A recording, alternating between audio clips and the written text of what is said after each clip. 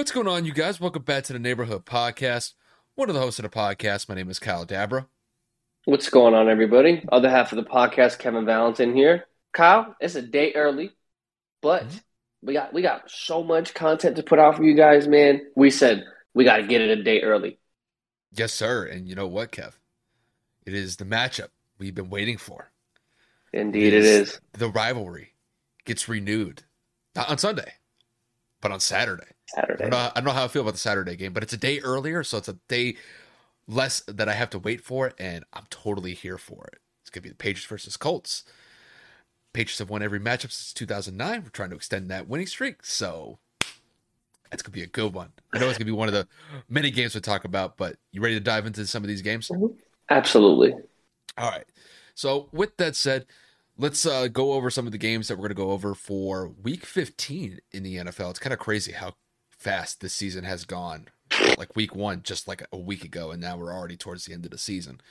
But we're not going to start off with the Patriots and the Colts. We're going to start off with the Chargers and the Chiefs, which is probably arguably the biggest matchup that we're going to see throughout Week 15. The Chiefs are currently sitting at the top spot in the AFC West, but the Chargers are nipping at their heels at 8-5. The game does take place in Los Angeles, so that'll definitely be a great game to go over, and that'll be the first one that we go over. The second one, I did just mention it just a couple seconds ago. It is going to be the Patriots and the Colts game. The Patriots have been on a fantastic winning streak for almost 2 months now. They're at the top of the AFC as far as the number one seed goes, and the Colts, they are trying to find some sort of way to get an AFC wildcard spot. Maybe Tennessee could help them out if they continue to falter as far as the AFC South rankings go, but that'll definitely be an interesting game to talk about. After that, we're going to transition to the NFC East. We're going to focus on not the Dallas Cowboys. We're going to focus on the Washington football team going up against the Philadelphia Eagles. This game is primarily focused on wild card seeding. Both teams are trying to make their way into the playoffs, but this is a pivotal game for both teams going into this weekend. So we'll dive into that for the third game. After that, we're going to feature the Tennessee Titans going up against the Pittsburgh Steelers. The Titans are still at the top of the AFC South, but the Steelers, this is a pivotal game for them to stay not only in the AFC North conversation as far as the rankings go, but trying to work out some sort of AFC wildcard spot as well. They're the only team outside of, I think it's the Lions, that have a tie with their record.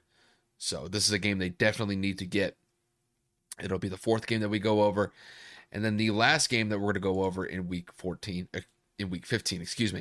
is going to be the Cincinnati Bengals going up against the Denver Broncos. Kind of similar to what I mentioned with the game previously. Both these teams are trying to figure out a way to get into the AFC playoffs. Both teams are currently trying to vie for wild card spots. A lot of these games that we're focusing on this week, there's a lot of wild card implications with these games, and this is definitely one of them. Cincinnati has faltered the last couple of weeks, but Denver has really been surging the last couple of weeks, so this will definitely be a huge game for both teams. And that'll round out the games that we're going to talk about in week 15, and then we're going to end the episode with a basketball story in the NBA about the situation that took place between Luka Doncic and now former head coach Rick Carlisle. Rick Carlisle had been the head coach of the Dallas Mavericks for over a decade, before he 13 was let years. go. And there was a story that was released by ESPN yesterday in regards to the relationship that Luka Doncic and Rick Carlisle had, and what eventually led to the separation from Rick Carlisle and his head coaching spot with the Dallas Mavericks. That is pretty much going to be primarily. I'll set that one up for Kevin. That is his team, so I imagine Kevin's going to have a lot to say on that topic at hand, but we're going to round out the episode with that, unless we go on some sort of tangent, which Kevin and I are always known to do every now and then. So it's kind of an art form that Kevin and I have figured out since we've started this podcast together. But that is pretty much the agenda from beginning to end. So let's not waste any more time. Let's dive into some of these week 15 games in the NFL. So like I mentioned at the top, The first game that we're going to go over is going to be the Kansas City Chiefs going up against the Los Angeles Chargers. This game is taking place on Thursday night, and it is one of the best Thursday night games that we've had in recent memory. This is definitely a game that is going to have huge ramifications in the AFC West. The Kansas City Chiefs are currently sitting at a 9-4 record. They're at the top spot of the AFC West, but the Chargers are right behind them. They are sitting at 8-5, and both of these teams would love to get a win in this one. For the Chiefs, they would pretty much win the AFC West, I would kind of assume, if they get this game. And then the Chargers and the Chiefs would be tied at the same record if the Chargers were to get this win at home in this Week 15 matchup. So, Kevin, to kick this one to you, in a huge AFC West battle that's going to take place on Thursday night, who do you have winning the Chiefs and Chargers game? So to me, this comes down to two things. Justin Herbert, Kansas City Chiefs defense. The Kansas City Chiefs arguably have the best defense in the NFL as of currently within their winning streak. Justin Herbert has one of the hottest arms in the NFL with his current streak over the last 3 to 4 games. Now, I know what everybody's saying. The Chiefs defense hasn't necessarily played anybody of this caliber within this win streak. And, I get it, but I don't, because I'm going to sit here and I'm just going to come out and say, when a defense is this confident, this consistent, and this dominant, it doesn't matter who they play. They know that as long as they can keep opponents within a certain point range and keep opposing playmakers within a certain amount of big plays or extended plays like a quarterback, if they can keep Justin Herbert kind of rolling out of the pocket, keep him consistently floating, and with that pass rush being as good as it has been with Frank Clark and Chris Jones, it's quite possible. But to get back to my point, it's just a matter of, can Herbert overcome the complexity that Steve Spagnuolo has been able to dial up over the last month and a half, 2 months. It's going to be a great matchup. When you have Pat Mahomes, when you have number 15 in red on the other side of the football, that motivates the defense even that much more, because if you keep a game close within a certain point spread, Pat has the offense, the arm strength, the capability, the physical demeanor and poise to go out there and win you a football game. Now, I get it. He's not a Tom Brady or anything like that. He's not going to march down the field with 20 seconds to go. Can he? Yes, but I would be more fearful of an Aaron Rodgers, a Tom Brady, like I said. But you still have the potential with the offense that Kansas City has in front of them. So I'm just looking to see which breaks first. Is Kansas City's defense going to fold with this being one of the best, if not the best opponents they've had within the win streak? Or is Kansas City's defense going to continue to show their dominance no matter who comes in to – is it in Arrowhead or is it in SoFi? It's in SoFi. So that one's going to be pretty interesting as well. That's just another dynamic to the entire formula. So I want to say I'm just going to give it to the Chiefs. I feel like the Chiefs got a bad taste left in their mouth because the last time they played, the Chargers kind of beat them up a little bit early on in the season. The Chiefs were kind of finding their identity. Obviously, the Chiefs are a little healthier this week or at this point in the season. Obviously, Patrick Mahomes is good. The running game is good with Clyde Edwards-Helaire being back. They are battered and bruised, I believe, on the defensive side with some minor injuries here from what I read in terms of limited practices. But I think the Chiefs win this game by about 7 points. Close marginal game, but it also depends if LA's defense can get to Patrick Mahomes. It is going to be an interesting game as well. If Joey Bosa can make Pat's life a living hell, we might see turnover-prone Pat come back.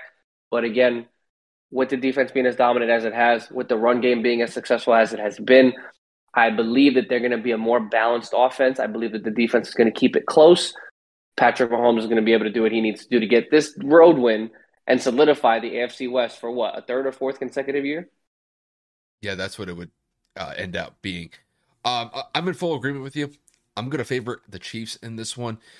When I look back at that first matchup that they had against the Chargers, that was a game where, I'm going to be honest with you, I think Kansas City played one of their worst games of the year against the Chargers, but the Chargers were able to take advantage of Casey's mistakes early on and punish them for it.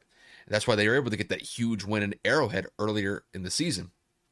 Now, going into this game, Kansas City is clearly the hotter team. They've been on this win streak for a month and a half so far. And even though that offensively they've looked decent in stretches, Sometimes they look absolutely phenomenal, especially when they play against the Raiders. But there have been times where this Kansas City offense, which is so high powered, it's so explosive, has sputtered at times, specifically against the Giants at home. They struggled against Jordan Love and the Green Bay Packers at home. So it really kind of is dependent on which Kansas City offense is going to show up. Is it going to be the one that plays well against the Raiders, or is it going to be the one that plays against the Giants or the Packers and can barely get up 15, 20 points in that game? I think this is a matchup where I think they're going to learn from their mistakes that they made against the Chargers earlier in the season. Now, I don't know if they're going to put up 40 points like they did against the Raiders in these last couple of matchups they had against Las Vegas, but I do think that Kansas City is going to be solid as far as running the football with Clyde Edwards-Helaire, Darrell Williams, even Derek Gore, and I think Patrick Mahomes is going to have a solid game. It's just whether or not that they don't turn the ball over. In that first matchup, Kansas City turned the ball over frequently in that game. I don't believe that it's going to be the case in this one. And you combine it with what that defense has been providing Kansas City for the last month and a half. I mean, that defense has been phenomenal since they've started this winning streak. They're getting to the point now where they're only giving up 10 to 12 points per game throughout this win streak. Defensively, you really can't ask for anything more from that unit. Now, I do think that this is going to be their toughest task that they've had as far as going up against another high-powered offense against the Chargers throughout this win streak. But I do think that Kansas City is well equipped to handle it, to slow down Justin Herbert, Austin Eckler, Keenan Allen, Mike Williams. I think it'll be enough to get by them. I do think it's going to be a close game like the first matchup that they had against each other was. But I do think that Kansas City is going to come out on top. I think it's going to be a relatively close game. I think it's going to end up being a one-possession game. But I do think that the Kansas City Chiefs are going to win this one by the score of, I'm going to say 27-20 in this one. I don't think either team cracks 30. And I think it's going to be in large part that both defenses are going to be able to slow down the opposing offenses. And I think when it's all said and done, I think KC improves to 10-4 on the season. They improve their winning streak. And even though that I have the Chargers losing this one, I'm not losing all of my faith in them from missing the playoffs. They're definitely still in the mix to get a wild card spot. I just don't see them getting this win against KC, though, in this Week 15 matchup. It's going to be definitely the matchup of the week, at least in terms of Week 15, in my opinion. Yeah. But there's just so much going on this Sunday. And Kyle and I were talking about it literally just as the episode was coming, just as we're formulating the agenda. This is probably the most jam-packed Sunday we've had all season. And it's kind of crazy how it's legitimately at the end. And it's kind of better that way because there's so many playoff implications that are within this 1 week that it is make or break for so many teams. And we've discussed the matchups that we're going to talk about. And there are some matchups that we do want to continue to mention kind of throughout the episode, but there's just not enough time. We would literally be here for 3 hours. But there are more games that are playoff pivotal than just the 5 that we're talking about today. So, we have a lot to kind of get into. So without further ado, obviously the next game is the game that Kyle and I are looking forward to the most. When the Patriots and the Colts play each other, at least since Kyle and I have known each other, we haven't had a win. The Colts have not won a game against the Patriots since the Kevin Falk, Melvin Bullitt tackle on a 4th and 2 call in 2009, which obviously, what was that? Jim Caldwell. That was the year that we went to the Super Bowl against the Saints, if I'm not mistaken. Yeah. So it's been a long time since we've gotten a fucking win, right? Guys, there's a lot of things that are in this situation. Obviously, if New England loses and Kansas City wins, they fall out of the number 1 seed. If we win, we inch closer to a solidified wild card spot. Again, it's nothing guaranteed for us, but it does help our chances to kind of stay in that frame of mind. It is in Lucas Oil, so it does bode well for us, at least in terms of fan base. But Kyle, dude, I got to ask you straight up. I know normally you're the one posing the questions to me. What does Bill Belichick and Mac Jones need to do in order to win this football game? Well, I think the biggest thing is that they have to control the time of possession and they have to limit their turnovers. Because even though that the Colts aren't at the top spot of the AFC South, this team has been on a resurgent run. We're second on the AFC South. What did I say? Top spot. I thought I said that they weren't in the top spot. No. But whatever, it doesn't matter. Whatever, doesn't matter. But going into this game, I think the biggest thing is, with Mac Jones in the offense, they have to make sure that they just control the pace of the game. And the biggest thing that I see as far as New England's offense goes is they have to control the line of scrimmage. If they can get a good push with the offensive line to open up running lanes for Damian Harris or Ramondre Stevenson, that's going to be huge for the Patriots moving forward. And then you would have to think that with Mac Jones in the pocket, if he's able to get a clean pocket for the majority of the game, he's going to be able to exploit some holes in that Indianapolis Colts defense. Now, that's on the offensive side of the ball. The defensive side of the ball, it's going to be a lot trickier because the way that I see it, Indianapolis has arguably the best offensive line in the entire NFL.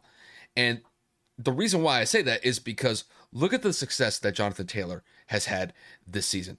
He is running away with the rushing yard leader this year as far as just leading the league in rushing yards.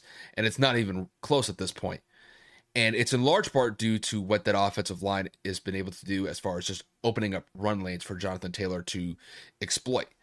That is going to be absolutely pivotal in that line of scrimmage battle between the Colts O-line and the Patriots defensive line. And there have been many times where New England has been exposed as far as their run defense goes. And this is one of those matchups where I think that if the Colts offensive line controls the line of scrimmage against that Patriots front four, it is going to be a long day for that Patriots defense because I think Jonathan Taylor, Nyheim Hines, they could definitely have some pretty solid days as far as their production goes against New England. Now, when you tie all those factors together, this is going to be a very competitive game. I don't think this is going to be a game where either team really runs away with it as far as a blowout goes. But I do have to favor New England in this one just because I do think that Bill Belichick is going to be able to slow down that Colts running attack. I think they're going to stack the box. They're going to force Carson Wentz to beat them. And we've seen Carson Wentz have a pretty solid year, but he has had some moments where he's made some horrendous mistakes, and it has cost the Indianapolis Colts some games this year. So I don't have a lot of faith that Carson's going to be able to execute in critical moments of the game if New England's able to take Jonathan Taylor away from that run game as far as the Colts offense goes. So it's going to be a tricky situation for Indianapolis to try to get Carson into good situations for him to execute properly. But with the way that I see New England winning a close one. I don't think this is going to be a blowout. Like I said, I'm looking at a 28-24 score for New England. This would be a huge road win for them.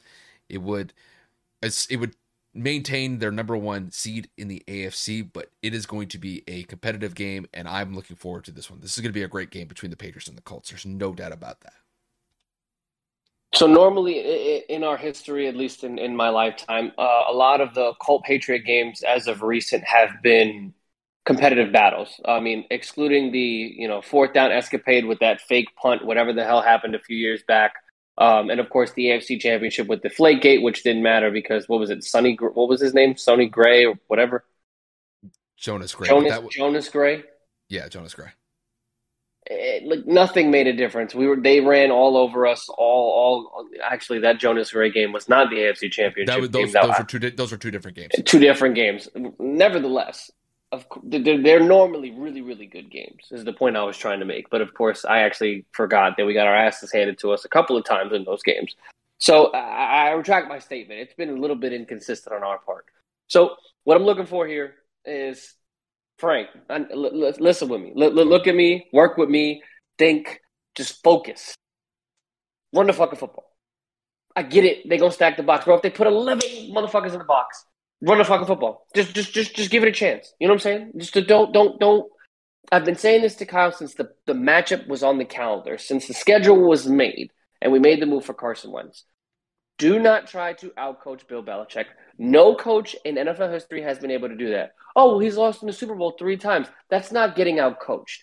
One was an absolute shootout where there was no defense played. One was a catch on a helmet, and the other one was a catch falling out of bounds with feet like tapping in one of the two of the greatest catches in arguably Super Bowl history. So it takes a lot to beat this guy.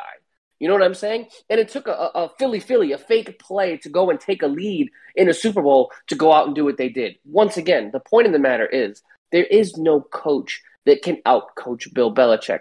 Stick to your guns. This is going to be purely and solely a battle of the trenches. Who will dominate the line of scrimmage?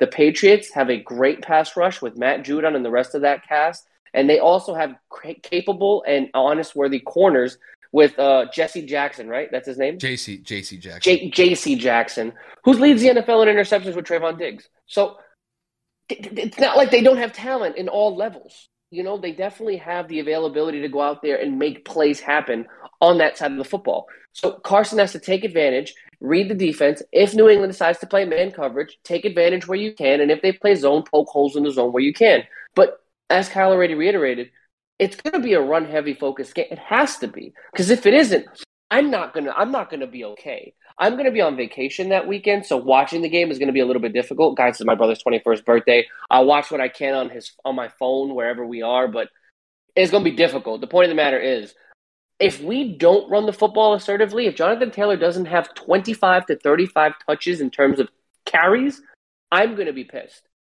Now, again, this kind of falters into the side of, well, if the defense is giving up 21 points out there to Mac Jones and their running attack, then of course we're not going to be able to run the football because we're going to be down. So if it ends up falling into the hands of Carson Wentz, I lose confidence. I'm actually predicting us to lose this football game because I do not believe that Frank Reich can call a consistent game. And I know that sounds negative, and I know that sounds like I'm giving up on my team. And I said the same thing about Buffalo. But they surprised me, and they ran Jonathan Taylor almost 30 times. He had 5 touchdowns. When you do that, you win. And at the time, Buffalo statistically had one of the best defenses, if not the best ranked defense in the NFL. And that showed Frank, hey, we got to keep doing that. But then you go and you play Tampa a few weeks later and you forget how to do that. So it's like, this is what I'm talking about. When we play good teams, it's hit or miss. We're also 3-4 at home this season. We've also blown 3 10-point games this season alone. So excuse me if I have a lack of faith in my favorite football team when I don't believe that our head coach is capable of calling a straightforward game. So we win the game, in my opinion, if Jonathan has almost 30 carries, if not more. We lose the game if Carson's throwing the ball 45 to 50 times. I don't see that as a successful formula. I also don't see this defense being able to stop the committee that New England has back there with Damian Harris and Stevenson and Brandon Bolden. And, of course, obviously Mac Jones being able to be a great game manager is another piece that is just, I feel like slept on in New England. I feel like he's doing a very good job with all of the pressure that he's had on his shoulders. But, yeah, I agree with Kyle. I think this game's going to falter to about maybe a 7. I think it's going to be a 7 to 10 point game, maybe 30 to 20, 31-21, something of that magnitude. I genuinely have no faith in Frank Reich. And it's sad because the talent on this football team is absolutely incredible. We arguably have the best running back in the NFL. We arguably have one of the best offensive lines in football. We have one of the most above averages in terms of defenses in the NFL. And all of these pieces are only getting older, and I feel like their careers are just being wasted. We also are not – I'm not confident in I don't believe that our special teams is going to be able to capitalize. Just lately, I don't know, with Bagley, he missed a couple of field goals and extra points the last 2 weeks or so. So I'm a little nervous there, but we'll see what happens on that front. I mean, if Indianapolis is smart, they take New England's own playbook that they ran against Buffalo, where they ran the ball 45 times. And that's what I think Frank Reich should do against that New England front four. That front four for New England, granted they do get a decent pass rush, but their run defense is subpar. I mean, we even saw the running backs from the Tennessee Titans, which was Deontay Foreman, and I forget the other running back that they had. It's Hillman, right? Something like that? I forget the guy's name. But both those guys, imagine if Derrick Henry was running up and down those lanes instead of the backup running backs that Tennessee had going up against New England. I mean, Derrick Henry could have put up 200 yards rushing in that game because Tennessee's offensive line was so effective in that game.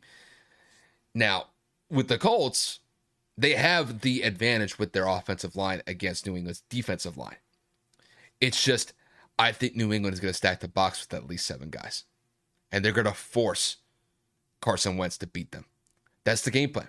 They're going to stack the box, and they are not going to let Jonathan Taylor pop off for 125, 150 yards, even 175 yards. And if he does, good on them, but that's not the game plan that New England's going to have. They're going to take that run game away from Indianapolis, and they're going to let Carson Wentz beat them if he can actually do that. So, I mean, we've said it time and time again. Bill Belichick will take away what you do best, or at least try to, and you got to be able to adjust. And it looks like it's going to be on Carson Wentz's shoulders to get this one done. Now, if Jonathan Taylor pops off, that's great for Indianapolis, and that would definitely favor them going into this game. I just don't see that happening. I think Jonathan Taylor's still going to get around 15 to 20 carries. I'd be surprised if he gets to 25. But if they're able to run the ball consistently against New England, I think they could definitely have a shot. I just think going into this game, Bill Belichick is going to take that aspect of their game away from them. And I don't think Carson Wentz is going to be able to get past that New England secondary. That New England secondary is very turnover hungry. And they're one of the best teams in turning the ball over against opposing offenses. So as are we. I mean, we lead the NFL in takeaways. So I mean, like, it's not our defense is bad, but it's different though when it's your secondary being interception and ball hawk heavy, and if you're going to force Carson to throw that football, we all know what happens when Carson's put under pressure. He throws fucking left-handed, or he just makes inappropriate, ill-advised decisions trying to extend the play when he should take a sack or throw the ball away. So it's going to be a great game. I'm looking forward to it. I have it a little bit closer than you do. I think it's just because I think Indianapolis knows this is pretty much make or break. This is a game they have to have. And I think the Colts are definitely going to keep it close, but I think New England's going to find a way to get past them. But I don't think that we should just write off Indianapolis in this game. They can win this game. We have the talent. We're very capable. I'm definitely not saying that. Can you blame me for being the way that I am? Bro, we do this every week. Every single week we do this, where we say it every fucking episode. Why didn't you run the ball more? Or this is how you win football games. It's never an in-between. It's never, damn, they ran him 30 times. He averaged 3.4 yards per carry. They just couldn't move the football. No, it's either Jonathan Taylor busted wide open for all intents and purposes, and he's averaging 7 yards a carry, or he's averaging 5.4 on 16 touches when you know he damn well could have had almost 8 yards per carry, but you stop feeding him because you want to fucking outcoach somebody. There is no bad football game for Jonathan Taylor. He has not had a bad football game all year long. I think he has a total of 2 fumbles on the year and only lost 1 of them. So let's be honest and frank here when I say that the reason I am the way that I am is because of Frank and his lack of consistency in play calling for our offense. The defense always finds a way to get a stop, whether that's a Darius Leonard punch-out, an interception, a strip sack from somebody in the clutch out of nowhere, whether that be Kamiko Ture, DeForest Buckner, Kwity Paye. We have an average NFL pass rush at best, which is better than last year or the recent years because we've had a below pass rush since Robert Mathis retired. But the point of the matter is we have a capable football team to go in there and beat New England. But when you're literally reliant upon one man that doesn't even play a snap, that's detrimental to an entire organization. And he's extended until 2025. I wish I was able to laugh about this and joke about it, but it's never because somebody makes a bad play outside of Carson's stupid plays here and again. He's got 5 total interceptions. He's got 2 fumbles this year, 7 turnovers. That's less than Patrick Mahomes. That's less than Lamar Jackson. That's less than Ben Roethlisberger. But when have those turnovers occurred? At the worst in-tune times. But, why are we in those situations? Because Frank didn't run the football earlier in the game, or because he leaned on Carson and said, you know what? You're my best friend. I want you to be successful. So I'm going to draw up 16 consecutive pass plays to make you look like a star when I know that I have an MVP right over there. But don't tell him we're doing that. Just tell him in the huddle and then run the play anyway. That's what I feel like he does, because at this point, Jonathan Taylor's got to be looking at the huddles in there and looking at the play calls as they're coming through from Carson like, Bro, I just broke off two 20-yard runs. We're at the goal line. It is third and goal, and you want to run a play action shovel play inside? Are you kidding me? Like that's what Frank thinks of. You know what I mean? That's the problem. You're trying to be too fancy. Let's go back to 1978 football and run the goddamn thing right up the middle of the offensive line, in which has shown to be productive all year. Yes, I am now angry. Yes, but with Frank, you never know what you're going to get. So Nope. if they're smart, they just look at the playbook that New England ran against Buffalo and just, you know what, we're going to do that. I'm not saying you have to run the ball 45 times. I'd like it, but that's not going to happen. If they're able to run the ball 25, 30 times, I think you'd be thrilled. I mean, hell, they're coming out with hats that say run the damn ball, for God's sake. Those have been out since Quentin Nelson was a rookie. But now it's actually kind of been like a focal point. It's like, all right, Frank, you have a great running back, yet you don't really use him to the fullest extent that you can. Those words seem to hit a little bit more deeper now than ever. Yeah. Knowing that Jonathan Taylor, I mean, wasn't it like a week or two ago where Quentin Nelson was like telling Frank that, hey, at the Tampa game, we need Jonathan Taylor to like pop off like he's hungry. Yeah, legit. He said, "Can we run the football, please?" Why does my All-Pro offensive guard have to beg my head coach to run the football? Like, I don't think I've ever seen that. Like, there's playful jokes on the sideline, there's jabs and like comments made throughout football games. Everybody does that if you have a good relationship with your coach. I don't think I've ever seen an offensive lineman beg to run a play because of his head coach's inability to be able to read the situation. I mean, to me, it's common sense. Genuinely. I know we've been talking about this for the last 10, 15 minutes at this point, but it's what I feel is most prevalent in this game because we can't do it consistently. It's going to be a fun game on Saturday, which is kind of weird. Like, saying that Saturday. I'm totally fine with that because it's a day earlier, but still, I don't know. It's just that Saturday matchup was a little bit weird to me, but I'll take it. So it's going to be a standalone game, so everybody's going to be watching that one, so I'll definitely be ready for that one. But with that said, we're going to transition into our third game, which is going to be the Washington football team going up against the Philadelphia Eagles. So to give you guys a preview of this game, both teams are currently sitting at a 6-7 record. They're doing miles better than last year, because last year, I mean, the NFC East was a complete tire fire. So, I mean, I guess this is an improvement from last year. But both teams are looking to find a way to get into the NFC wildcard chase. It does seem like Dallas has a clear advantage over the rest of the division as far as the number one spot goes. But still, this is going to be a game that is going to be absolutely pivotal for both teams going into Week 15. So, Kevin, to kick this one to you, in the matchup between the Washington football team and the Philadelphia Eagles, who do you have coming out on top and why? Well, both teams are pretty battered and bruised. I saw the injury report this morning for Philly. I also saw that there were a lot of COVID cases going around the NFL and that Taylor Heinicke was out, I believe, late in that game against Dallas, as well as Logan Thomas officially being ruled out with a torn ACL, and a couple of other people here and there being injured on the Washington side. So it's going to be who steps up. It's going to be next man up. It is going to be who is able to run the ball efficiently. Miles Sanders is limited for the Eagles with an ankle injury. Jordan Howard is limited with a knee injury. So this is going to come down to basically Boston Scott, and I believe the rookie is Kenneth Gainwell, in terms of running the ball. I'm not saying that neither of the two backs that I mentioned first, and Jordan and Miles, will not play. But when you have lower leg injuries this late in the season, and what's going to be, I would predict, to be a very physical divisional game that's going to determine your playoff outcome, to be very difficult for them to run consistently. So Jalen Hurts, Taylor Heinicke, again, both quarterbacks are hurt. Jalen with an ankle injury that caused him to miss last week. And then, of course, Taylor Heinicke exiting last week's game against Dallas. I don't know the significance of that injury, but I do know that that is going to also make a difference.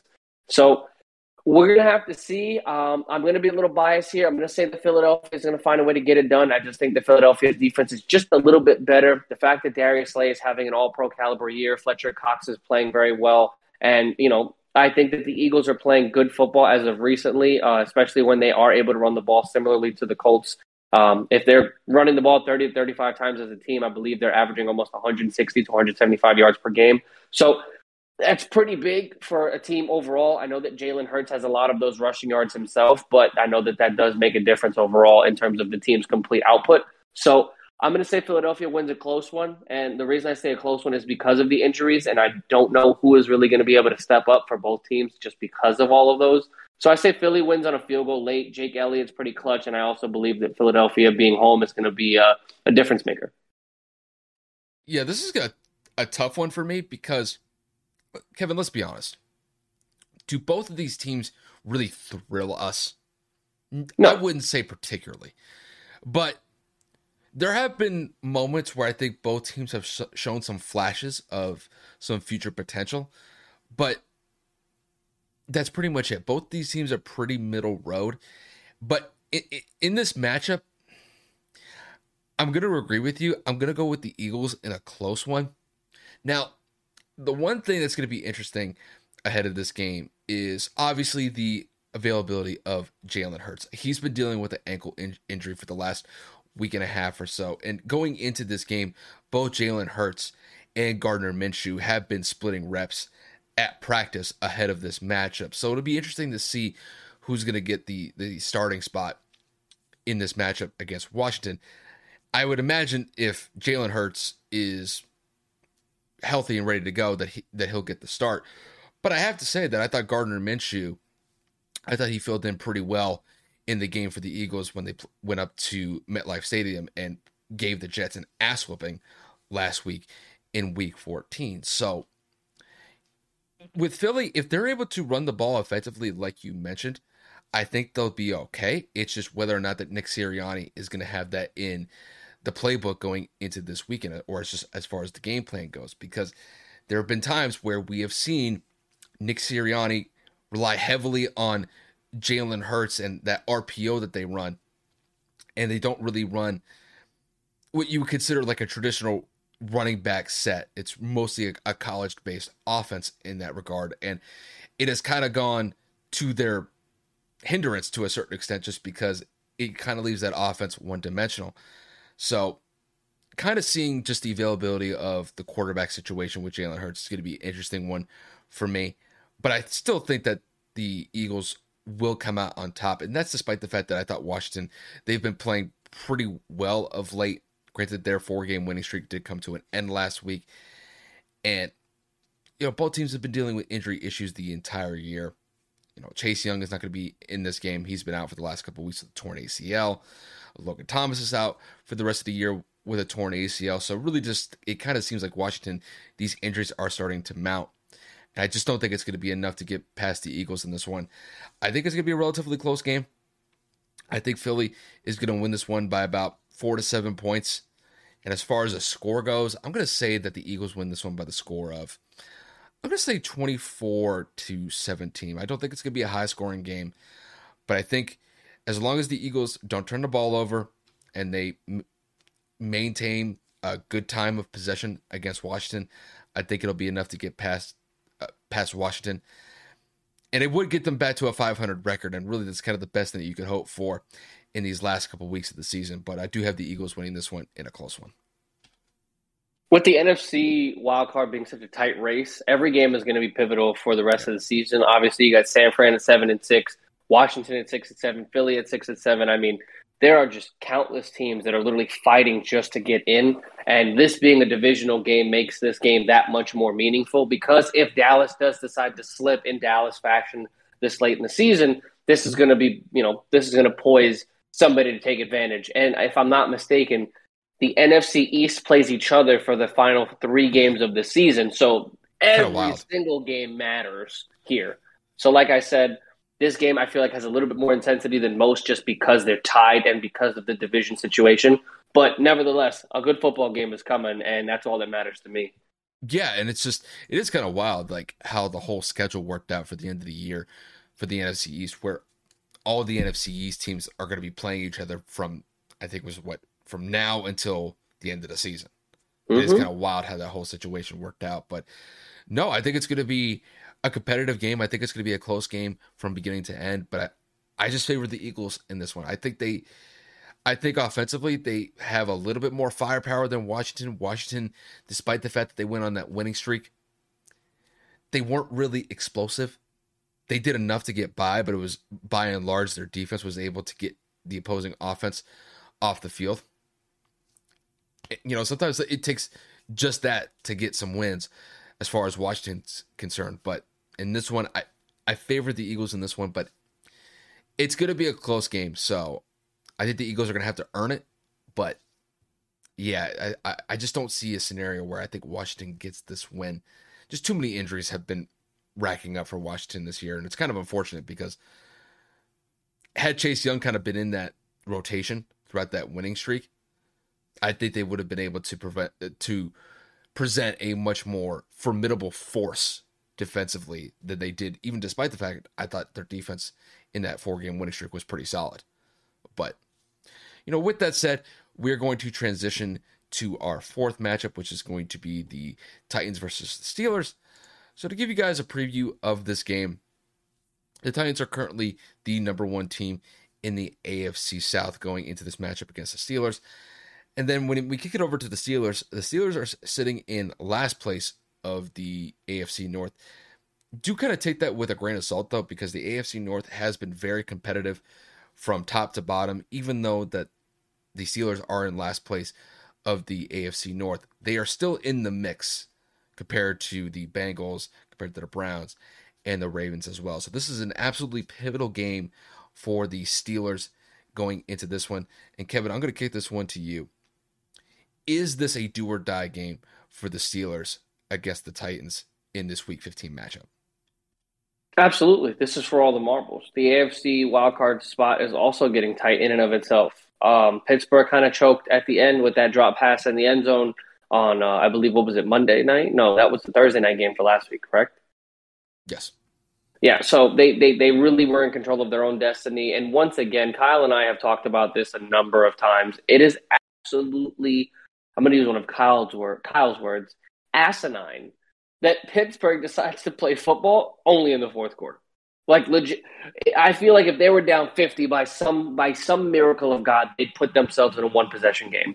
Their offense just comes alive. That defense decides to literally give it everything they have. I feel like they got a motivational speech from like Optimus Prime or something that makes them feel like they can do anything because they overcome double-digit deficits on Kyle, a weekly basis at this point, I feel like. It's incredible. And that's just not going to cut it against one of the AFC's best teams. And I understand that, Ryan Tannehill has been struggling as of late. Julio Jones has been in and out of the lineup. A.J. Brown has been in and out of the lineup. But with Pittsburgh just as a whole team being inconsistent, 1 week their defense is stellar. T.J. Watt has been hurt and in and out of this lineup as well. There are signs that Ben Roethlisberger still has potential. I mean, for God's sakes, I think he had almost 350 yards last week. He had 3 passing touchdowns and 1 interception, and I believe that 1 pick was a tip pass or just a ball that was just a hair overthrown. I can't remember what it was. But the point of the matter is this team is good. This team can compete in the AFC. But because of the ups and downs that they've had, including the tie to Detroit earlier on in the year, that does not give me enough faith to go out and make a prediction that Pittsburgh will win. So I'm going to say Tennessee wins this game by about 7 to 10 points. Just because Tennessee has been the more consistent team, and I feel like their offense is going to be able to move the ball freely up and down the field, dependent on if TJ Watt will be available for this game with a groin injury. I'm actually going to go the other way here. I'm actually going to go with the Steelers in this one. Now, I'm going with the Steelers in this one because I pray to God that this happens. The Steelers get off to a good start, and they play a full 60 minutes instead of playing 15. Because that game against the Vikings, the first half that the Steelers played against them was utterly atrocious. I mean, Kevin, wasn't it 29-0 at halftime? If I remember correctly. 29-3 or something very minuscule. It was atrocious. There's no other way to say it.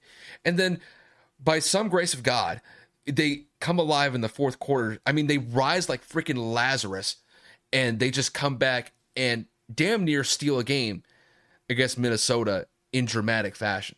Now, against the Titans, I think this is actually a game where the Steelers can actually play up to snuff in this one because even though the Tennessee they are kind of like they're kind of like treading water with not having Derrick Henry in the lineup.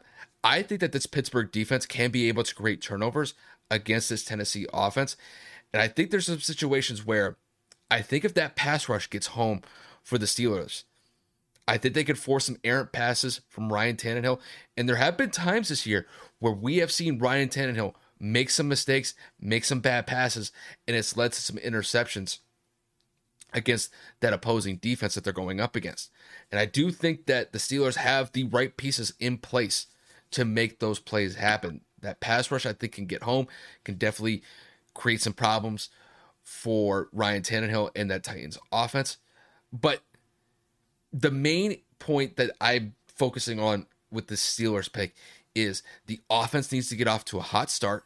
Chase Claypool needs to stop acting immature and needs to focus and get into the game and keep some level of focus and discipline going into this game. For God's sakes, if he does any more bullshit like he did against the Vikings at the end of the game, I swear to God that Mike Tomlin should just cut him and just call it a day, dealing with this level of immaturity from a child, or he's like acting like one. It's absolutely ridiculous. But it's my boy. Don't get me started on Chase Claypool. Kyle knows I'm ready for the smoke with that man. I might get Kevin a Chase Claypool jersey if he keeps it up like that for Christmas. We'll see what happens. Oh, don't play with me. But we'll see what happens. But as far as the pick goes, the Steelers are going to win this one in a close one. I don't think this is a game where they run away with it, but I'm going to say the Steelers win this one by the score of. I have this one with like really low scoring. I think this is going to be like 21-17. It's going to be a really low scoring game, but I think it's because Pittsburgh is going to get some turnovers and they're going to be able to capitalize off of Tennessee's mistakes and do enough to get by them. But it's going to be a relatively close game, and that's just the way that I have it in this Week 15 matchup against the Tennessee Titans and the Pittsburgh Steelers. Love for Tennessee to lose. Don't get me wrong. I would. I mean, I need them to lose to have any type of hope for the Colts to get somewhat back in the AFC South race, but I don't believe that's possible. However, by some miracle of God, if Pittsburgh does me the favor, I will be eternally grateful. Kevin, I think we have to just expand on just one point before we go into our next game. What is your devotion to Chase Claypool? Like, what is the main reason behind why you love Chase Claypool so much? Listen. Me and Chase are boys, right? No, we're not. I genuinely despise Chase Claypool, like with the burning passion of 1,000 suns, because he just comes across as a generational, arrogant, cocky. I can't even say the word because it's just not appropriate. He comes across like an asshole. Okay, let's just put it in layman's terms. Last year, before they played the Browns in the playoffs, Chase was being interviewed, whether that was after practice, before practice, whatever, and they said, what are your thoughts on playing the Browns in the postseason? Oh, they're the Browns. We're really focused on to next week. Or it's just the Browns. I'm not worried. Something to the effect of where he completely, did not pay attention to the Browns or, dismissed the relevance that they were in the playoffs. The Browns then proceeded to whoop that ass in Pittsburgh. And then Chase was then asked after the game, how did he think that went based off of his comments? Oh, they got lucky. Everyone has a game, everybody wins once in a while, or they're still the Browns. Again, I'm paraphrasing. I don't have direct quotes. But once again, disrespecting a team that he himself shelved and disregarded. Immaturity. Then you go into this season, and he has been known to be very immature in the locker room, doing TikTok dances, all of these stupid-ass things. Him and Juju both piss me off. And it's just, again, showing the youth, inexperience, and lack of leadership that's in that locker room. I know Ben is there, but the fact that he's going around and doing these things and no one's pulling his coat and saying, cut it out. You're a fucking professional athlete. This isn't college anymore. Act your age. He made the comment earlier this year about having music at practice, to which Mike Tomlin then reported, let him focus on his job. I'll worry about practice. Bro, why are you bitching about making practice fun? It's work, bro. You get paid millions of dollars. I get it's a sport and it's supposed to be fun, but we need you to focus. At the time, they were under 500, and you're literally going to sit here and complain about fucking practice. Well, we need practices to be more fun so we can better blah, blah, blah, blah, blah. Whatever, right? Last week, It is in the fourth quarter with no timeouts. He converts on a fourth down, and he celebrates with the first down marker instead of running back to the line of scrimmage to spike the ball or get the ball spiked, get the clock to stop, right? Immaturity. Everybody was yelling at him, looking at him like, what the fuck are you doing? Chase Claypool literally shoots himself in the foot every single week, in my opinion, and it hasn't gotten any better. And I agree with Kyle completely. If he continues this immaturity and this just stupidity on the field and off the field, bro, they got to cut him, man. Whatever potential you may or may not have, whatever you can put onto the football field in terms of physical talent, I'm not giving you a pass for just going to keep acting like a 12-year-old. You want to act like an asshole, go be a professional TikTok dancer, bro. You get paid a decent amount of money. So, yeah, if you want to play football, shut the fuck up and go play the sport because I'm tired of your stupid antics, man. Bro, I'm not even a Steelers fan, and I'm watching that live with my girl's dad, and I'm like, what are you doing? Like, what goes through your mind in that instance that you feel the need to celebrate? Did you forget you're in the fourth quarter? That was like JR pulling the ball back in the finals. I know it's not to the significance of it being for a championship, but it's like a brain airheaded move like that where you're just like not paying attention to the situation and you just have no awareness. I'm absolutely done with Chase Claypool. I've never liked him from the beginning, but he literally is just like, if he were to disappear from the NFL, I wouldn't even care. See, I knew you had some burning passion for Chase Claypool. I knew it was somewhere. But, yeah, it's just childish. He's just childish out in the field and just at the worst times possible. And for somebody like that to be making those critical mistakes at the most inopportune times, I'm surprised that Mike Tomlin is really, like... tolerated this. I can't believe that it's kind of gone on this long and he's, like, still, like, an active... Like, he has a huge role on that team. But, Juju's out for the rest of the year. The number one guy is probably Deontay Johnson. And then after that is probably Chase. But, I'm like, dude. To put it in layman's terms, Jonas Gray, what we talked about earlier, had a 200-yard running game. 4 touchdowns. Absolutely annihilated the Colts, right? Career-setting performance. Was definitely going to get the nod to at least get more touches consistently, if not become the starter that year, because you guys were inconsistent at the running back position, if I remember correctly, in that season. Mm-hmm. He shows up late to practice the next day. Belichick suspends him. He back-talks Belichick, and then they cut him. Mm-hmm. That is the type of mentality that organizations need to have because I am signing millions of dollars to you to be on time and to play your heart out. If you can't do either and give me mutual respect as your head coach, bro, there's no room for you in any organization. And that, again, that's the youth. Mike Tomlin has been a tenured coach for a very, very long time, but he is one of the younger coaches in the league. And I think that his leash or his patience meter is a little too high because Chase has been acting like a whole asshole for the last 2 seasons, and it literally could have cost him the game last week. But obviously I can't say it's 100% his fault because the tight end, I forget his name, dropped the pass in the end zone, but with a perfect ball. So you could say in part it could have been Claypool's fault because, maybe a little bit more time in the clock. He could have developed a little bit more of a strategy, different plays, whatever. But what are you going to do? That's just my opinion. I am but a man who has a podcast with a friend that likes to talk about sports 2-3 times a week. So I'm just here. You're just here. You're just in the moment. Yeah. I don't think Chase Claypool was in the moment last week against the Vikings. In his moment. Not the team's Let him keep being in the moment. You're going to be in the moment on your couch unemployed because you're being an asshole. Hey, one more slip up, maybe. But knowing Mike Tomlin, shouldn't even gotten to this point. I mean, Mike Tomlin's a good coach, but Great the antics have got to stop with this.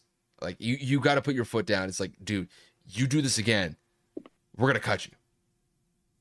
But I don't know if Mike Tomlin's gonna do that because he knows what Chase is actually capable of. And he's a good receiver.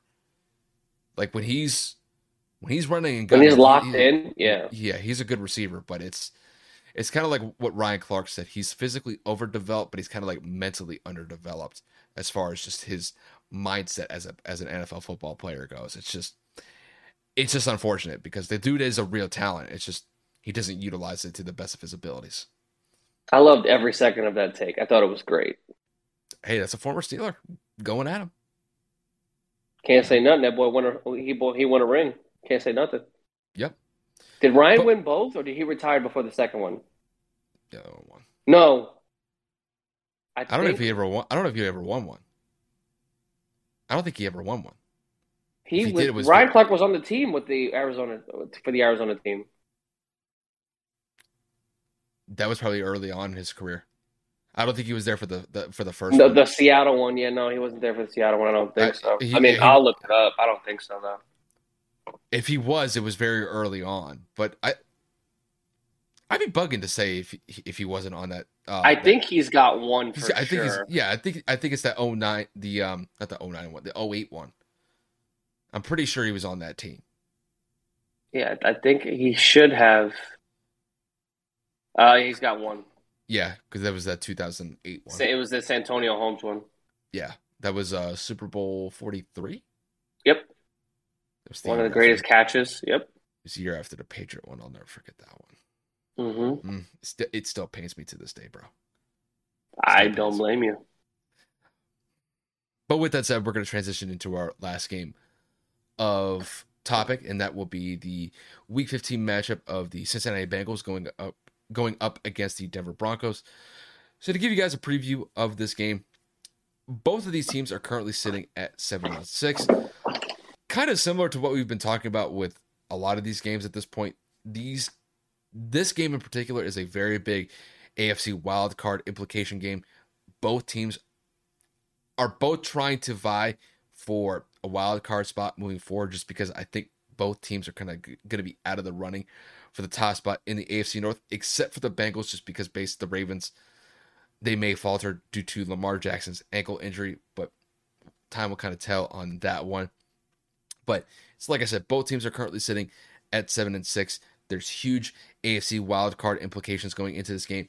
So, Kevin, to kick this one to you, in the matchup with the Bengals going up against the Denver Broncos, who do you have coming out on top and why? So, this is kind of the battle of some of the more inconsistent teams in the league. And I know that I said that about Philly and Washington as well. But, I mean, both teams have legit had major upsides and then major downfalls. I believe Cincinnati is a more well-rounded and better constructed team because they started off so well, and I believe that the talent of Joe Burrow can carry them to a victory. But I again, this is definitely a tough one. I've been thinking about how to make this decision on who I'm going to pick since we started kind of drafting up the script here. And I've been struggling because there are games where Teddy Bridgewater looks like he can manage a game very well, like last week. There are games like last week where Patrick Surtain and the rest of that defense with Justin Simmons and those boys look like they can lock up anybody. But then again, they played the Lions, so you have to understand that that's a whole different game. But I gotta take Joe Burrow. I gotta have some faith that I think Joe Burrow is confident. I think he's a great leader. I think that Jamar Chase is a Rookie of the Year candidate. I think that defense is slept on. Hendrickson has been, or Hendrickson, the one from the Saints, the white guy, number 91. I keep forgetting how to pronounce his last name. He's been exponential. I believe he's got double-digit sacks on the year. That was one of their big free agent acquisitions. And I just think that they're going to be able to make some noise. T. Higgins has been playing great. Tyler Boyd has always been great. The tight ends that they have out there in Cincinnati with CJ, and I think Sample is his last name. But overall, I think they just need to figure out a way to protect Joe Burrow, which has been their biggest challenge all year long, is keeping him upright. And then getting Joe Mixon involved early to make sure that they establish that run game. But if I had to make a definitive decision, I got Cincinnati by 10 points. No, not 10 points. I will say 7 points. Yeah, this is going to be an interesting game just because this is really kind of a matchup of younger teams that are trying to make a name for themselves. So in this matchup, I'm actually going to favor the Denver Broncos in this one. And I think it's based off of the performance that they had last week. And, coming off of the surprise, sudden, tragic death of Demaryius Thomas, I thought the Broncos came out last week. They played inspired football and they looked phenomenal from beginning to end in that game. I thought offensively they were great with Javonte Williams and Melvin Gordon. And then on the defensive side of the ball, like you mentioned, I mean, Patrick Surtain, Justin Simmons, and those boys, they played phenomenal, inspired football from beginning to end. And it was one of the best performances that I've seen Denver had the entire year. And I think that that type of motivation and just the momentum that they get from that performance last week, I think it's going to carry over into this one. Now, this is going to be kind of a good test for Denver because they are going up against a pretty solid Cincinnati offense that's capable of producing some big time dynamic plays. We've seen Joe Burrow light it up throughout his sophomore season so far, and I think he's done a pretty solid job here and there. And just the dynamic playmaking that he's had with T. Higgins, Jamar Chase, that can not go unnoticed. But I think by and large, I'm just going to favor Denver in this one because I think they're going to be able to get a solid day on the ground from Javonte Williams and Melvin Gordon. I do like the fact that Melvin Gordon is utilized for different purposes. Not only can he run the ball effectively, he's a great back in the passing game. So I think if you utilize him for those type of plays, I think it'll be wonders for Denver. And as far as Teddy Bridgewater goes, look, Teddy can play solid football at the quarterback position. He doesn't need to light it up. He doesn't need to go out there and throw for 350 yards, 400 yards passing. But if he's efficient, if he's not turning the ball over, and he's spreading the ball to his wideouts effectively, I think it'll be enough to get by Cincinnati. This game, I'm actually a little bit more confident in Denver than I've had in some of the other topics or the other games that we've covered. So I think when it comes to this matchup, I've got Denver winning this one by about 10 points in this one. As far as the score goes, I'm going to say Denver wins this one by the score of 30-20. I think just based off of the way that they played last week, I think it's going to carry over into this week. And I mean, with the way that Denver's playing, I'm pretty sure at this point that they're a team that I could consider a playoff team at this current moment in time. I know the record is in the mix as far as the other wild card teams that are trying to get a wild card spot goes, but I think that if they keep playing inspired football like they did last week and in certain moments of the season like they've had this year, I could definitely see them as a wild card team when it's all said and done. I think this win that I'm projecting for Denver is going to be a big one, and I think would be huge for Denver moving forward going into the last couple weeks of the season. Again, another example of tough football, great games all weekend long. It's going to be incredible. Starting on Thursday, getting a couple games in on Saturday, and then, of course, the remaining slate on Sunday. And the Monday night game is pretty irrelevant, at least in our opinion. No one really cares about that matchup. But we will keep you guys posted. Again, we really wanted to record. I know we have another segment. I'm just saying in terms of NFL topics.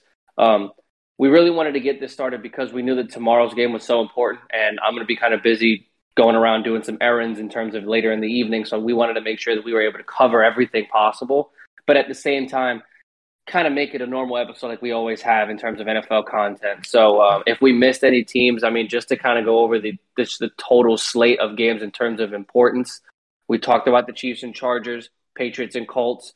The Browns and the Raiders are still very much in the hunt for the playoffs in terms of the wild card. Kyle and I are just absolutely kind of fed up with talking about the Raiders because they just continue to embarrass themselves. And then the Browns' entire lineup, it seems like, has been struck with COVID. I mean, Baker, Jarvis, offensive lineman, Hooper. I mean, you name it, somebody's got COVID on that team. I believe they're one of like 9 NFL teams in massive COVID protocols because it's just a massive spread to the entire team. But playoff implications are there nevertheless. You have the Jets and the Dolphins. The Dolphins are looking to fight their way into the postseason. I know that the Jets aren't doing very well this year, but the Dolphins are looking to kind of make their presence known. They're still on a win streak as well. The Cowboys and the Giants, the Cowboys are dominant. They're kind of trying to continue to solidify themselves as the leader in the NFC East. They don't want to fall to a division rival, let alone the worst team in the division, and let Philadelphia or Washington climb back in. So not necessarily playoff implications, but still, if Dallas loses that, that has something to do with the NFC. And then, of course, Falcons and 49ers.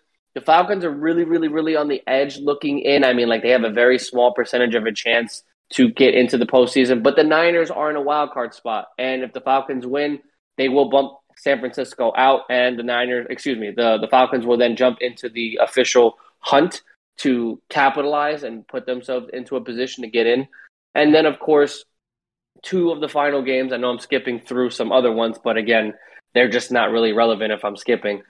You get the Packers and the Ravens. The Packers go into Baltimore looking to continue their dominance. They are now the number one seed in the NFC. But with the Ravens being injured, that being Lamar Jackson, still his status in the game being up in the air and question, Kyle and I felt it was best to kind of skip over it because we thought there was a lot more games that could be a little bit more guaranteed to be effective. If Lamar plays, I think it could be a great game. If not, I think no offense to Tyler Huntley, I just believe that Aaron Rodgers and those guys are really, really, really on one right now, and they're hungry for a Super Bowl or at least the top seed in the NFC. So that's going to be a decent game. And then finally, the divisional game that makes a difference in the Bucs season. The Saints go into Tampa. The Saints are looking to spoil any opportunity they can to keep the Bucs away from winning the division that much easier.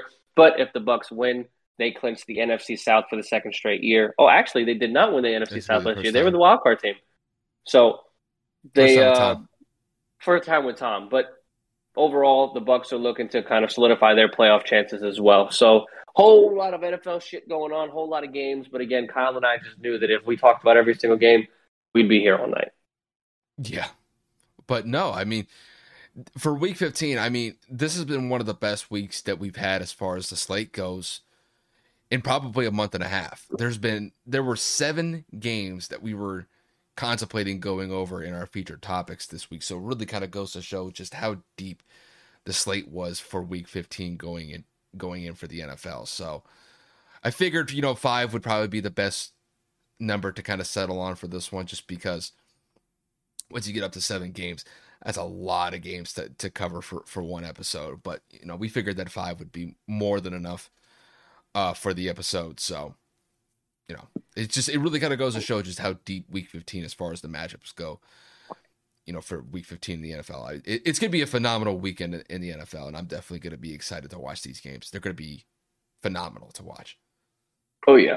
But with that said, we're going to transition into our last topic of the episode, and that is going to be about the story that popped up on ESPN about the situation that led to the split of Dallas Mavericks cutting ties with former head coach Rick Carlisle. So this was a situation that had been brewing for a couple seasons, and even though that Luka Doncic was the main player at the time for the Dallas Mavericks, it did seem like there was some tension that seemed to be brewing between Luka and Rick Carlisle while both, were there. Luka's still there, but Rick Carlisle ended up being removed from head coaching of the Dallas Mavericks. And the story kind of went into the breakup that led Rick Carlisle to leave, and it kept Luka in Dallas. Kevin, you have a lot more, I would assume, in-depth knowledge about this topic. So I'm going to pose the question to you. What do you make about this story of the split between Luka and Rick Carlisle when it came to a head at the end of last year? So obviously everybody knows, big Mavs fan. Been a Mavs fan since I was a little kid. When Rick decided to step down and he did not get the extension offer that I thought he would, I immediately panicked. I said, there's a problem. Donnie Nelson actually got fired and relieved of his duties a week or two before, which caused disgruntled issues to make me believe that Luka would not sign his extension, in which Kyle and I had talked about before NBA free agency had opened. Everything was changing in the offseason and changing drastically to where Luka's camp was saying that they didn't want to comment, to where Rick wanted to fly out to see Luka prepare for the Olympics, but Luka didn't want the distraction and declined Rick to come out to Slovenia because he didn't want to talk to him. So again, I knew there was some tension. I knew there was some frustration. I knew that KP was not happy with the way he was being utilized. But again, disgruntled NBA players and head coaches, superstars always have issues depending on, how postseasons wrap up, how the season ends up going, incentives and contracts and things of that nature. So I just thought it was typical NBA bullshit. You go and read this article by Tim McMahon, and you find out a whole different side of Rick Carlisle. Guys, I'm not going to give every ounce of information because it's just that much of a long read and it's a lot of information to take in. But long story short, obviously we had drafted Dennis Smith and Luka Doncic in back-to-back seasons to where we felt that combination of a backcourt would end up working very well. Turns out Rick Carlisle didn't want to draft Dennis Smith. Rick Carlisle wanted to draft Donovan Mitchell. So from the jump, Rick was not happy that they had Dennis. Then you go out and you go get Luka Doncic in the draft with the 3rd overall pick. Or should I say, what was it? They drafted Trey with the 3rd pick, and then they get Luka with the 5th or whatever. No. Actually, it's vice versa. Luka gets drafted 3rd by Atlanta, and then we draft Trae Young, and then we swap. Point blank, there were some early signs that this was not going to mesh very well in the front office. Everybody knew that Dennis being a ball-dominant guard and Luka being a ball-dominant player coming into the NBA was going to be a bit of a clashing issue. Dennis was struggling with his shot consistency from beyond the field, not the best defender. Luka obviously coming in and being told he was going to be the focal point, the key piece for this franchise in the future, becoming the pillar, potentially the next Dirk. Obviously, the European connection to Dirk Nowitzki. It was just a whole big hoopla of Luka being the man, the baby, the guy that they were going to cater to no matter what. Rick already had animosity towards Dennis. But Dennis and Luka were actually really, really close during that entire process after he was drafted and came to Dallas and was finding a house. He actually found an apartment. They lived in the same apartment complex and things of that nature. They were mad cool. Dorian Finney-Smith was always coming over and hanging out with them too. So the point is there was always rumors that they didn't like one another, but that wasn't the case. What actually had happened, according to this article, was that Rick was blatantly being rude to Dennis, was mistreating Dennis, was being disrespectful to Dennis, and actually made a rumor up that Dennis was jealous of Luka, in which Dennis came out and said to Luka, this isn't true. He publicly embarrassed Dennis at practice in different ways and different manners. Again, all the full details is within the article, but he was causing friction in the locker room amongst his 2 best players to where Luka didn't like it. Luka did not like how the situation was handled. Then, of course, Dennis gets traded to New York in the whole Kristaps Porzingis trade to where there's bad taste. There's a bad taste left over in Luka's mouth. There's just I see what you did there. I see how you handled the situation, but I'm going to let it rock. As time progressed, Luka and Rick actually got into a multitude of heated discussions in practice, during games, post games, to where if you were to zoom in on the Mavericks bench, you can see Luka mouthing off to Rick and Rick just completely disregarding him. Now, I know that happens. Kobe Bryant and Phil Jackson butt heads. Michael Jordan, Scottie Pippen, Dennis Rodman butt heads with fucking Phil Jackson. I mean, for God's sake, Shaq butt heads with almost every goddamn coach he's ever had. And I know that nobody bats an eye, but it's different when you're, at the time, 21-year-old superstar that is now the centerpiece of an entire organization who has basically been given the keys to the kingdom as a brand new adult, is coming at you sideways, cursing you out, saying, what the fuck is wrong with you? Why are you pulling me? Why are you subbing me out? To where Luka's disregarding Carlisle's calls late in games, saying, I'm doing it my own way. Their relationship was just going at it back and forth. All 3 years, Luka and Rick were there. And it started because Rick was mistreating teammates. Rick was not being nice to people that Luka found to be friends. That was Dennis, Salah Mejri. There was an instance he was our 7-footer from another country. I don't want to mispronounce or misassociate a country. So he was another European player that came from Real Madrid. Obviously, that's Luka's former team overseas. They had played together for a brief period of time, so he watched Luka actually become a professional from the youth division. So they were actually kind of cool on a personal level before Luka had actually gotten to the league. There was an instance in a game to where Salah Mejri had 2 points and 2 technicals within like a 5 minute span, maybe even less, to where Rick said, "You have 2 fucking points, get the fuck out," and like embarrassed him on national TV. The camera was right on him. From that point on, Solemn and Rick had problems as well. And there were a little bit of issues from that point on. But again, Rick had made some comments in practices. Rick had made some comments during games about him. So basically alienating all of these people that Luka was actually really cool with. And Dennis actually confirmed on the article today and said, "Man, if you guys only knew, this is so true about my time there." Again, paraphrasing. But Dennis actually made a comment to support the story that was written by Tim. Rick failed to comment, Luka failed to comment, and a lot of other players that were currently on the team failed to comment. But there were some comments anonymously from other Mavericks employees that said that Rick was very condescending, very rude. There were a lot of times where Rick was talking down to other employees and staff members, to where he was even considering, he was actually fearful of one of the coaches that he put in charge of communicating with the team, because they had such bad feelings towards him. The head coach of the Orlando Magic, he was our assistant coach for a while. His last name's Mosley. I can never remember his first name. But because the team had felt friction between, him and the players, he had put Mosley in charge of like community, I guess, team relations and team communication. Rick then got worried that Mosley was aiming for his job. Mosley ended up obviously leaving before Rick stepped away to take the head coaching job in Orlando. So Rick alienated all of these pieces to leave, no matter how much the organization tried to back him, whether that was Mark Cuban, whether that was JJ Barea being an advocate to the players, letting him know that it was different. It turned out a lot of it actually wasn't bullshit, and that Rick Carlisle did a lot of things to make Luka Doncic very uncomfortable, and I'm actually kind of shocked as a Mavs fan for a long time, and kind of a Rick Carlisle supporter through the tough times. I'm really, really like not disgusted, but just like appalled to hear the things that were said, and for Dennis to really like come out and say like 17 or 20 minutes after the actual article was published and support the article, kind of scary, kind of like surreal. Like it kind of shitted on Rick Carlisle's reputation, and I'm curious to see how this carries through, but I definitely think that there was some truth to this, whether it's exaggerated or not.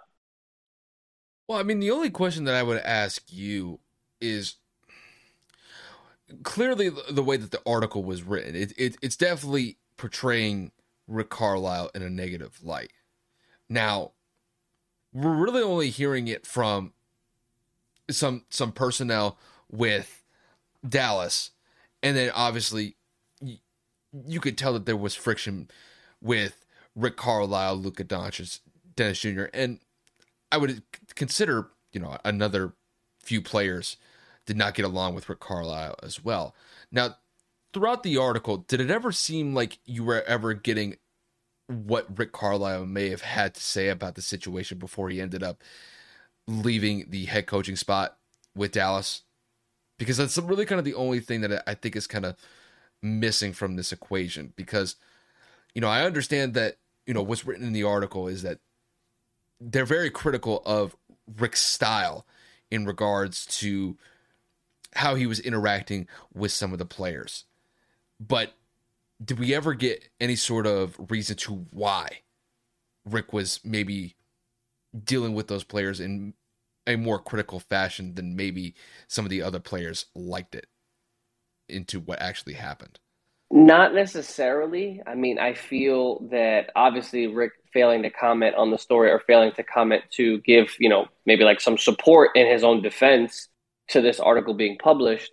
The article also did mention that Rick would apologize a few days later after he had calmed down. He would try to extend, some kind of some olive branch of some sorts to his players and say, "Listen, I was an asshole. I shouldn't have said that." So by no means is this like Rick being a dick and walking away and not giving a shit about it. Like Rick knew that there was tension between him and Luka, in which that's why he wanted to go see him, to talk to him in his native country, to show, I'm willing to travel to Europe in the midst of a pandemic during the Olympics because I want to show you that I'm invested in you.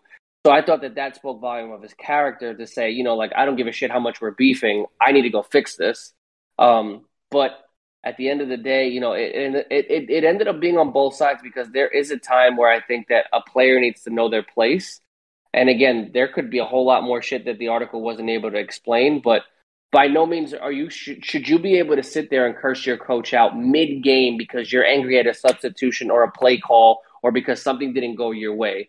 Luka has been known to be quite the complainer, both in game and out of the game, whether that be referee disagreements on calls, technical fouls, complaining on play styles with his teammates and being in certain positions he wanted them to be. So I do think that Luka had a part in this, but I do understand why Luka had an unresolved kind of like not resolution, an unresolved kind of tension with Rick because of the way his career started with the issues that had arisen before he had even gotten there with Dennis Smith Jr. and some other players. Yeah, it's just, I guess kind of like my main question from the article is, I'm not saying that it was like a hit piece on Rick Carlisle. I don't want to go that far with it. But did it almost kind of seem like, I'm not saying that the players were exaggerating the situations, but did it seem as awful? I'm asking you, did it seem as awful as it was being portrayed in the article? Do you firmly believe that it was as bad as what it was said in the article? To a certain extent, yes, because it came from multiple players. Dennis said something, Mejri said something, personnel said something, whether that's athletic training staff, assistant coaching staff, Maverick faculty, like people at the stadium said that he was being an asshole. Like, when it's coming from multiple sources, you know what I'm saying? What's the saying? If a chicken cluckles, it's a chicken. Like it's another animal. The point is, if it's coming from multiple people and it's the same thing, I believe there is a definite truth within all of that. And the fact that Mosley had left in the manner that he did because he wasn't being offered an actual chance at the head coaching job, I really do see. I mean, Luka was mad, KP was mad, coaching staff members were mad. Like, Rick was consistently being kind of an asshole to multiple parties here. And, for this article to come out and then Rick not to comment, that was his only opportunity to really defend himself. And for him not to really care, and then Dennis saying what he said, like supporting everything, dude, I got to believe there's a little bit more than average truth here. There's got to be some shit that must have gone down to make this, as bad as it was. Oh, I mean, I don't doubt that there were disagreements between all the parties here. It's just, I guess the point that I'm trying to make is, were you of the mindset that what's written in the article is like, yeah, like you firmly believe that that's what took place? Or do you think that something could have taken place, but it may be a little bit exaggerated in the story? That was kind of the point that I was like. Well, I mean, I feel like I've answered it. I guess I'm not wording it properly. It's definitely, I believe it. Okay. But I don't know if I believe it. I don't know if I believe it 100%. Like every single comment, every single article piece. You know what I mean? Because like for me, it's like, I don't deny the fact that there was some tension brewing between Rick Carlisle and some of the players. It's just that I don't know to what extent of the situations were. Meaning, like, were they as dramatic as the story highlights? Like, to me, that's really the main point that I'm taking away from is, I imagine that, on a business, I don't know about personal relationship stuff, but with just the working relationship that all of these pieces had, it just wasn't working out. And I think the best way that Dallas can move forward is, well, obviously not going to trade Luka. Luka's their franchise piece. You can't get rid of him.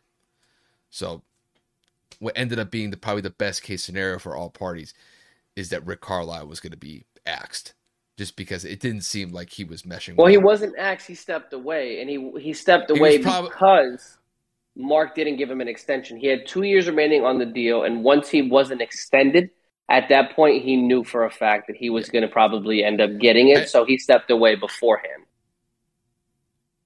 Fair enough. Fair enough. You know, It's he just, decided, let me walk out on my own terms before, because do Donnie you, Nelson got fired a week before, so he was like, everyone's going to get cut if Donnie's gone. well, yeah, because like at that point, it's like, well, maybe the writing's on the wall at that point then. Yeah, that GM had been a part of the organization well before, you know, Rick had ever been there. And if you're going to fire a GM like Donnie, then there's no saving anybody. Yeah. It just seemed like it was going to end one way or another, and this is the way that it ended. So Yeah, it's both like, parties were destined to separate or split or whatever you know phrase you want to use. It was kind of inevitable. It's just the manner of which how it happened. Again, as a Mavs fan, you don't want to look at the coach that helped bring a championship your way, a guy that was there for a lot of good moments, a guy that helped win a lot of games. In that light, but it just goes to show you don't know anybody at all. You know, just because they portray a good face on the sideline or have good post game conference interviews or have been featured on Mavs social media pages as being a philanthropist, you know, like a good person. There are some scenes and some traits of people that you may not know of, and it's again, it was more of a shock to me to read. And the more I read and the further along I got, and the comments that you saw from personnel and staff, it started to become like the picture started to paint itself, and it started to become a little bit more believable. okay, cool. Still sucks. Yeah, it's just, You know, that was you just, hate to see it. yeah, but that was his style. That's just the style that he had when he was coaching there. So, it may have worked back when they were winning a championship back in the early 2010s, but may not carry over into 2019, 2020. So, Yeah, it's unfortunate that, Rick ended up stepping down from his position, but I think that was probably the best case scenario for all the parties involved. without a doubt. It is what it is. You know, I'm grateful to what he was able to provide the organization for the 13 years he was there. And of course, the impact he had to a lot of players on the team throughout the integrity of his tenure there. So Mhm. I'll always look at him as the coach that helped bring a chip, hang the banner. But if the later it got into the year, or the later it got into his tenure there, and it got toxic, then toxicity has got to be eliminated. Can't be having your star and your players kind of like just Going at having it. all this tension. Yeah, you just consistent bickerment of that. It's not going to provide anything good. Exactly. Kevin, I think I'm burnt out, man. I think I'm Yeah, good. What about you? I'm pooped. I'm about to go walk the pup and then prepare myself mentally for this eternal day that's going to be my Thursday. Yeah. Oh, before we wrap this up, Spider-Man's coming out this weekend. What's your expectation? Excited. I saw a lot of not reviews, but trusted sources of people on social media that I know actually know the comics, know the actual storyline, and in-depth character analysis of Spider-Man. They all said it was great. They all said it was arguably one of the best Spider-Man movies out that have ever been released. They also said that it was a great MCU film as a whole. So I look with optimism, but with me being as opinionated and skeptic, I will say that I'm not over the moon hyped, but I'm definitely like, if I had to put it between a 0 and a 10, probably about a 7. And I'm unfortunately not going to be able to see it because it comes out tomorrow at midnight. And obviously, I'll be getting ready to go celebrate with my brother for his birthday. And then while I'm out and about, just in case he sees the episode, I'm not saying what we're doing. Um, while we're doing what we have to do, we're just going to be out and not available to be watching a movie. It's going to be pretty busy. So I'm going to see if we can watch it, God willing, on Sunday when we get back. I'm looking forward to it. I'll probably watch it this weekend if I got nothing better to do. So I think it'll be cool to actually just like go to the movie theater again. Be fun. Think it'll be fire. Yes, sir. But with that said, you guys, we're gonna wrap it up from here. As always, we just appreciate the support wherever we can get it, whether it's you guys listening to us on the audio platforms like Spotify, Apple Podcasts. We definitely appreciate you guys tuning in to give us a listen. If you guys watched our YouTube content, we definitely appreciate you guys watching it. If you guys want to support the channel in any way, shape, or form, hit that subscribe button below or hit the like button below in any of our videos. Any sort of support that Kevin and I can get for the podcast, we definitely appreciate it. Pretty much standard from here on out. We'll have another episode coming out for you guys in a couple of days. It'll be most likely just a recap of the Week 15 games from this upcoming weekend. Definitely have a lot to go over. We've got some fire matchups this weekend, so definitely be a lot to talk about in next week's episode. So definitely stay tuned for that. Kevin, you got anything else before we wrap this up? No, sir. Everybody, Christmas is coming. Get your stuff while you can, and if you already haven't gotten it, pretty much fucked up, in my opinion. You gotta hurry because Christmas is gonna be here, and it's under 10 days now, so better get to it. But with that said, you guys, just once again, thank you guys for tuning in to watch the episode. I'll see you guys later. Hey there, I'm DC. I host the rock podcast, Back to the Arena, The Interviews. It's about a 30-minute podcast where I talk one-on-one with a band who has released new music. You can find us on all the best podcast sites like Spotify, Apple, Google, iHeartRadio, and more. If you're a rock fan like me, subscribe today to Back to the Arena, The Interviews. Electricast. Hi, I'm Lessa Gadet, host of Her Extraordinary Life by Design podcast, where we celebrate women who are shaping their lives one extraordinary day at a time. I speak with women from all over the world about what they do and how they are passionately pursuing their dreams and creating meaningful impacts on their communities. So come join us and learn about all there is to learn about these extraordinary women.